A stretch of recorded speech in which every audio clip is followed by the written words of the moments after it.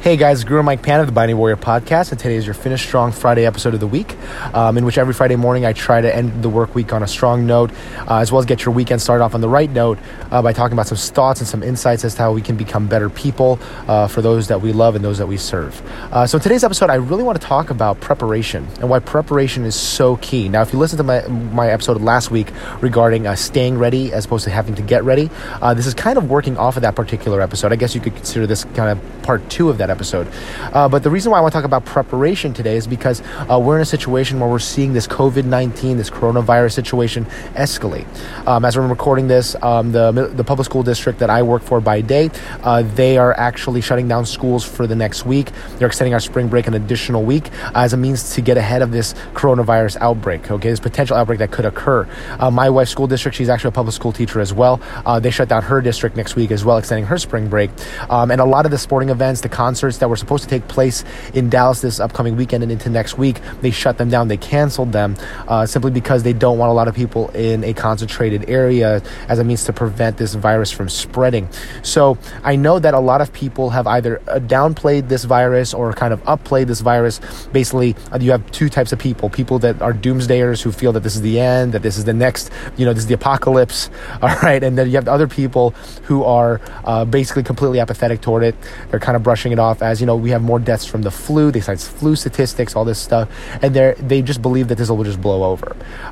As a martial artist, as a husband, as a father, as people as a person has people under him that he serves and that he wants to protect and teach and guide, I don't think it's fair for me to be in either extreme. I think it's important to me to be right down the middle. I think it's important for us to acknowledge and understand that we have a situation that we have not faced to this degree. We are at the very beginning stages of what this coronavirus situation may mean for us. We are just seeing the tip of the iceberg. We don't know how far this will go. We don't know how bad this will get. So I think it's very important for us to, we don't have to be paranoid or be in a panic mode, but we also don't want to be completely apathetic and just think this is going to blow over. We have to be in the middle. We have to be prepared. We can't afford to be apathetic or paranoid. We need to make sure that we're in a sense of preparation because it's in preparation that we find peace.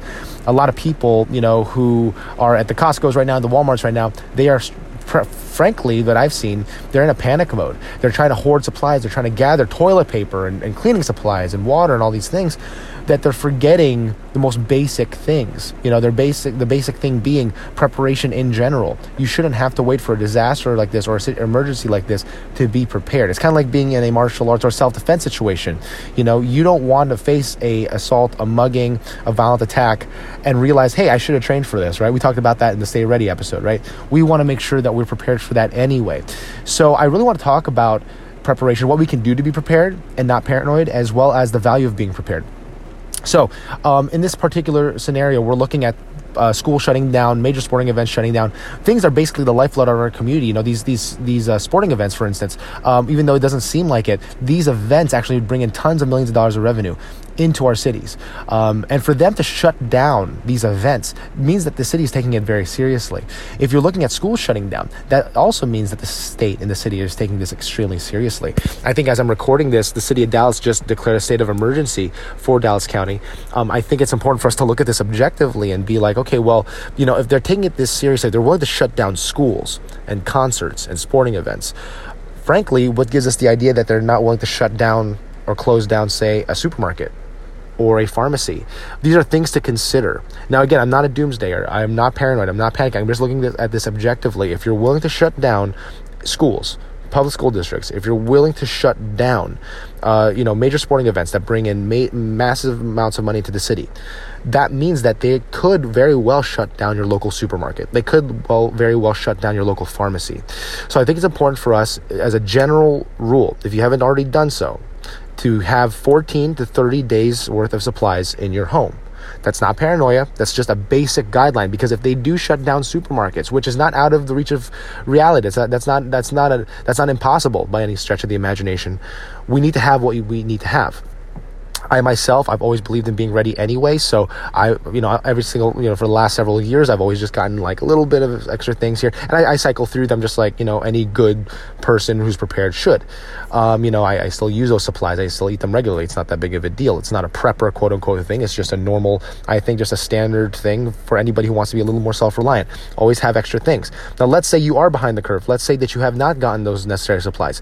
Do what you can. Get what you can now. I highly recommend that you look at my friend Kevin Estella. He's actually the head of Estella Wilderness Survival. You look at him on Facebook. He's got a really cool Instagram page at Estella Wild Ed. He actually has a recent post regarding, some of the dehydrated foods that he likes to use in the field. He's actually a survival expert. This is a guy that you can literally drop off in the middle of the wilderness and he will make it out. He'll survive it, no questions asked. And he actually teaches people how to do the same thing. So definitely check out his material. I think his material is really, really good on this, and his recent video on preparation and the type of food that you need is very, very insightful and very, very informative. So I highly recommend that you check his stuff out.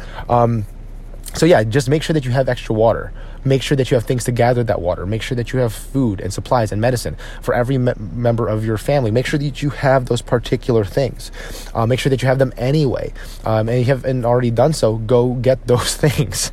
While you're listening to this, go right now. Go get what you can. Even if it's just one extra can or two of food, that's better than nothing, right? Get something. Do what you can, get what you can, and not be paranoid about it. But again, you're acting in a fashion of preparedness, right? You want to be prepared.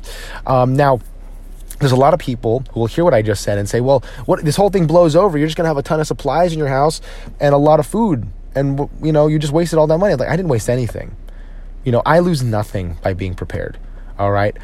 Worst case scenario is that you have a ton of groceries and that you don't have to go do grocery shopping for the rest of the month. That's the worst case scenario.